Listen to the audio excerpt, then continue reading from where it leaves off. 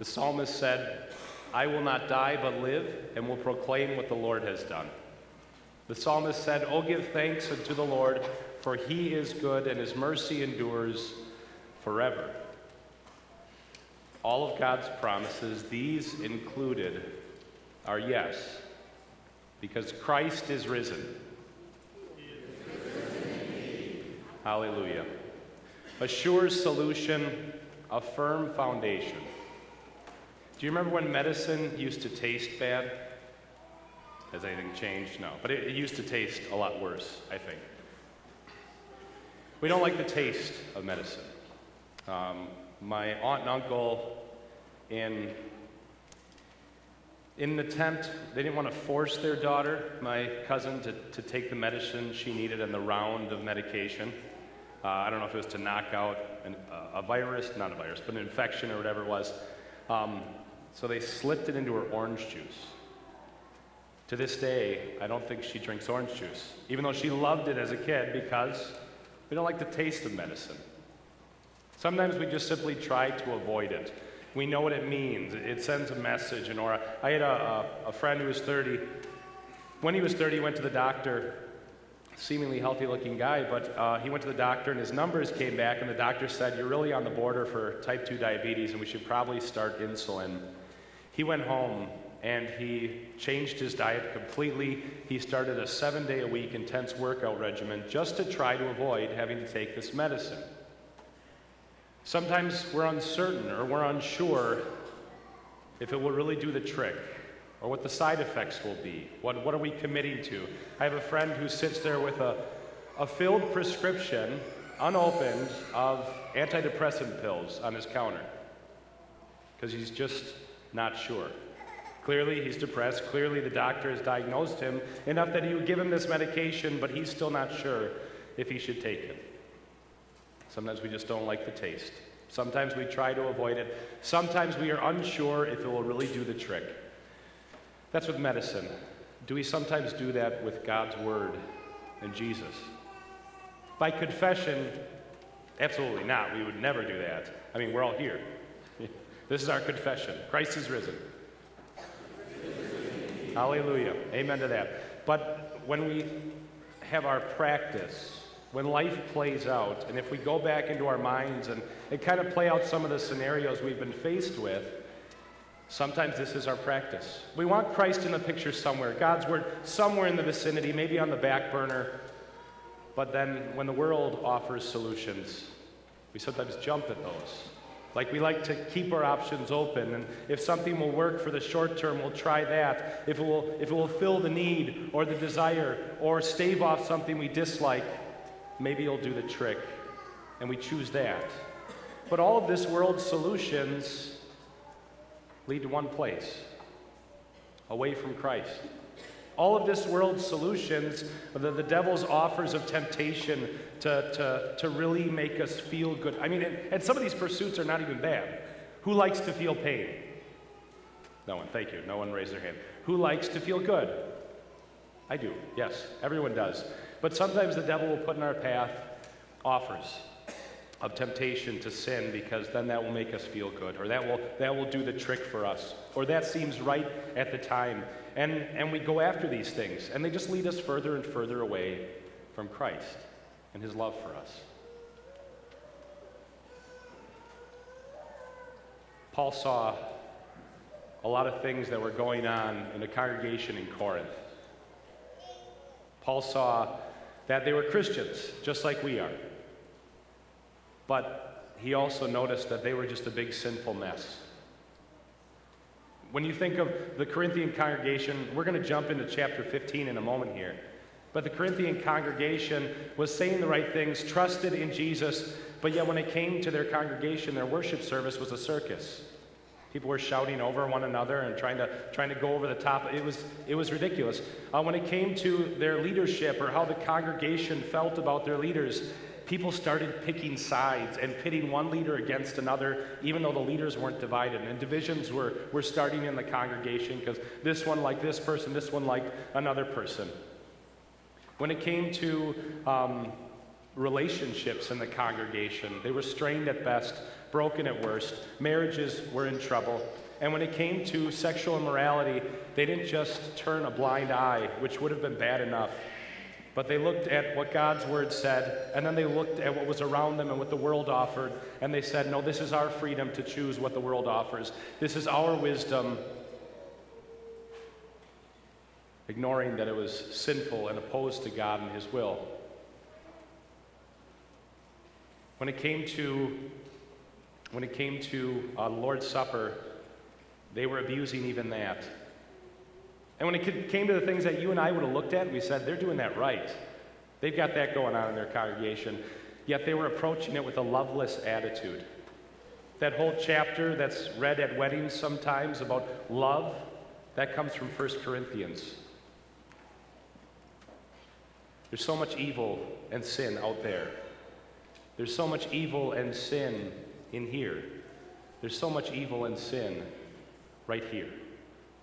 That's what Paul saw in the Corinthian congregation, and that's what we see in our congregation and in our own hearts. And Paul patiently addresses each one of these issues throughout his letter to the Corinthians. In love, he takes time, he works with each situation, walks them through it, but the solution is the same. And there is only one firm foundation that can be found, and Paul addresses it here in 1 Corinthians chapter 15. Christ is risen.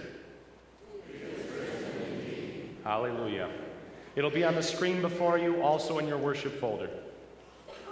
Now, brothers and sisters, I want to remind you of the gospel I preached to you, which you received and on which you have taken your stand. By this gospel you are saved, if you hold firmly to the word I preached to you. Otherwise, you have believed in vain. For what I received, I passed on to you as of first importance, that Christ died for our sins according to the Scriptures, that he was buried, and that he was raised on the third day according to the Scriptures, and that he appeared to Cephas, and then to the 12. After that, he appeared to more than 500 of the brothers and sisters at the same time, most of who are still living, though some have fallen asleep. Then he appeared to James, then to all the apostles, and last of all, he appeared to me also as to one abnormally born. For I am the least of the apostles, and do not even deserve to be called an apostle, because I persecuted the church of God. But by the grace of God, I am what I am. And his grace to me was not without effect. No, I worked harder than all of them, yet not I, but the grace of God that was with me. Whether then it is I or they, this is what we preach, and this is what you believed. Troubled by our sins, skeptical of solutions that are presented to us, even God's sometimes, we struggle. We in panic sometimes are looking for other options, and sometimes life is going great, and yet we worry that the other shoe is going to drop. Paul doesn't point to the Corinthians or us to something that we can take to take the edge off the pain or the hurt or the trouble. He doesn't point us to something we can do or point us to something we should feel. He points us to one undeniable fact that never changes. Christ is risen. Hallelujah. He writes this: Christ died for our sins, according to the Scriptures. The devil, the world, and our sinful flesh do not want you to know something, that they have no power over you. They cannot hold you. They cannot accuse you. They have no right to bully you or to put a temptation before your eyes that would make you think, you know what, I can't overcome this, or there's no hope. No, they lost. And Jesus proved that. He proved that when he died for our sins, according to the Scriptures. When you think of it, Good Friday was not just a day to feel really, really badly for Jesus because he suffered really, really badly. That was a day when God took up the barrel of his justice and his wrath and was about to fire away. And who was it aimed at? It was aimed at you and me. And who of us could oppose that? Our sins, our offenses against God and his word and his will that we've just cast aside to do what we wanted. And that barrel his justice was aimed right at us, and we were in the crosshairs. And on Good Friday, he fired every single round in the chamber and left nothing out.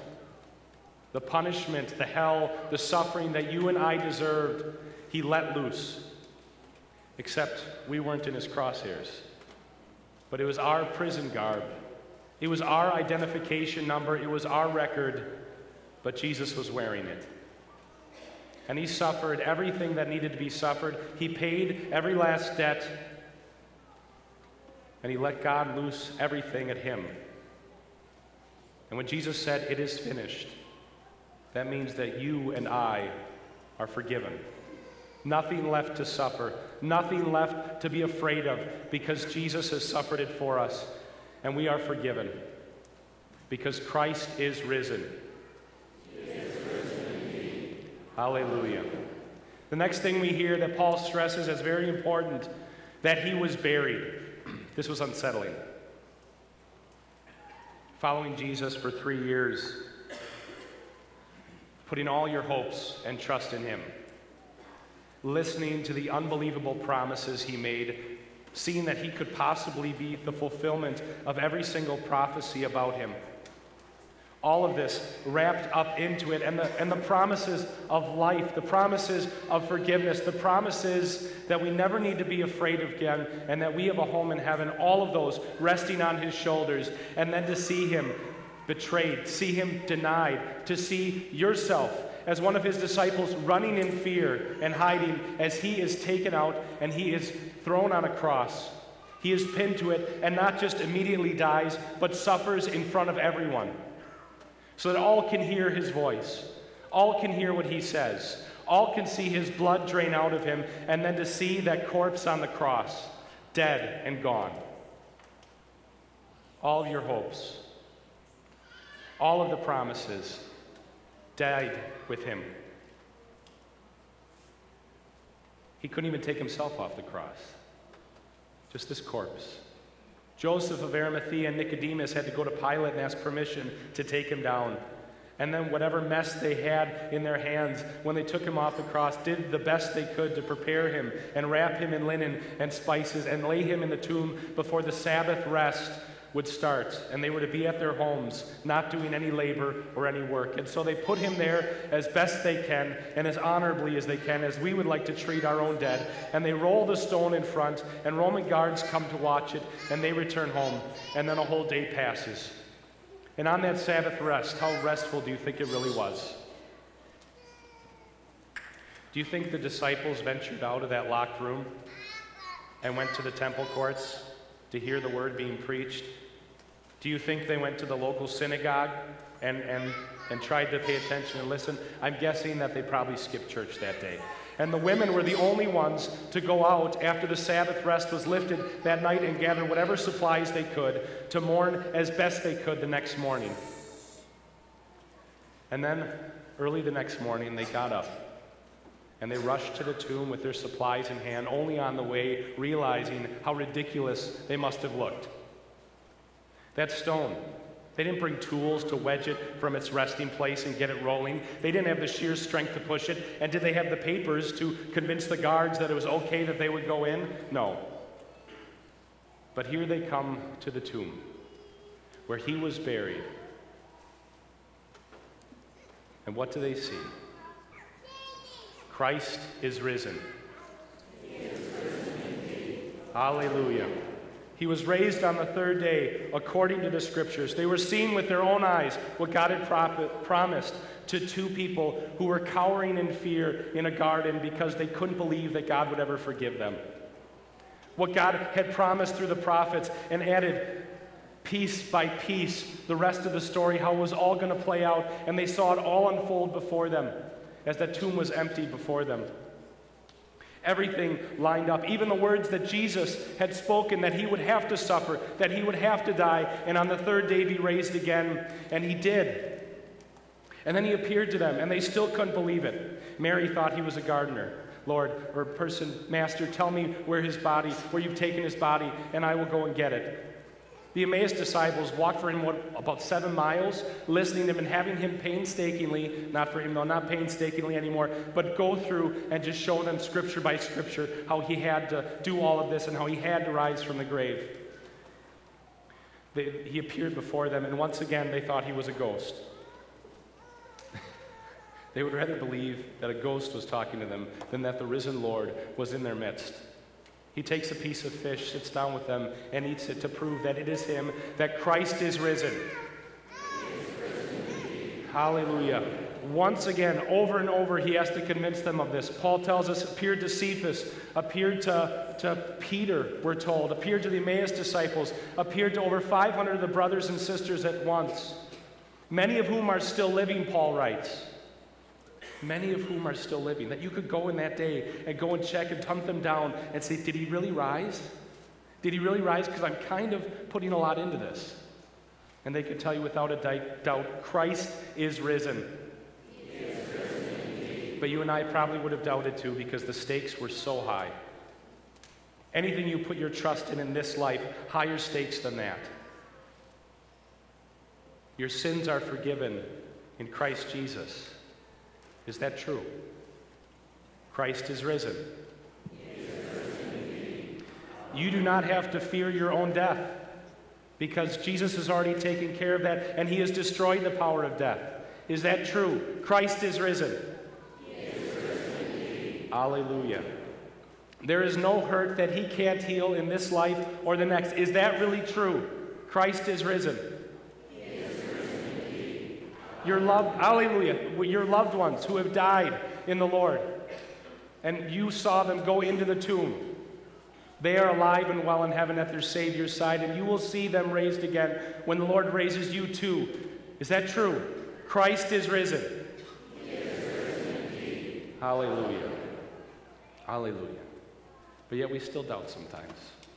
We still wonder, could this really be for me? And the Apostle Paul speaks out above all of us, and he says, if anyone had reason to doubt, it was me. If anyone had reason to think that this wasn't for somebody, look at me.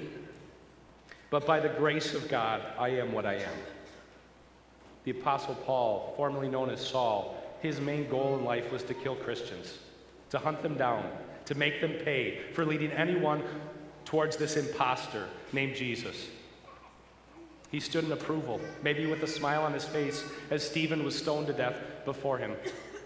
He went with papers from the high priest and the Sanhedrin, I think, to go to Damascus and to hunt down more Christians, to bring them back, to hopefully help them meet the same fate. And on that road to Damascus, God lifted his barrel, and he had Paul in his crosshairs. What did he fire out of that barrel? He left nothing in the chamber. His wrath. There were many people, probably quite a few Christians even though they shouldn't. They were maybe hoping that the ground would swallow up Saul and send him straight to hell. But God fired. And what did he hit Paul with? His grace. His forgiveness.